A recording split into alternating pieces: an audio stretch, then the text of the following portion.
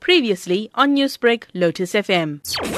Officers blocked roads to the LOC, or the line of control that divides the Pakistani and Indian zones of disputed Kashmir, and is guarded by 700,000 troops on both sides. Gurmeet Singh is a retired Indian Army general. In fact, they are just fooling their own people. They are trying to instigate them. They are trying to, based on the rhetorics, they are herding them together and telling them to come up to LOC and cross it. It must be understood by them that it is Indian Army which is manning the LOC. And this area is mined. It is wired. They will get into the mines even if they attempt to come. And there is no chance that they can cross. The protesters refused to budge and threatened to stage an indefinite sit-in until the police lifted the blockade to the frontier. Security analyst Ravindra Sachdeva said it was good propaganda for Pakistan. Of course, citizens of any country have the right to assemble and, march wherever they want within their country. Their right stops at the territory or the boundary of the other country.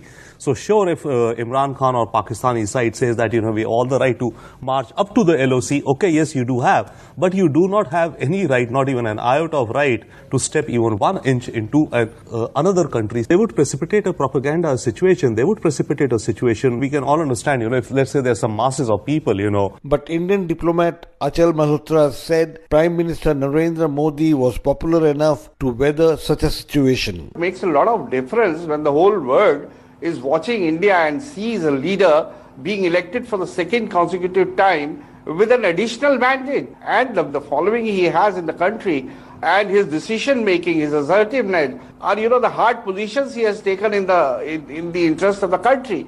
So that makes a lot of difference. People begin to listen to you carefully. The Kashmir lockdown sparked regional tensions which were fueled by Pakistani Prime Minister Imran Khan's address to the annual gathering of the UN last month. That what sort of a mindset would lay siege to 8 million people with 900,000 troops?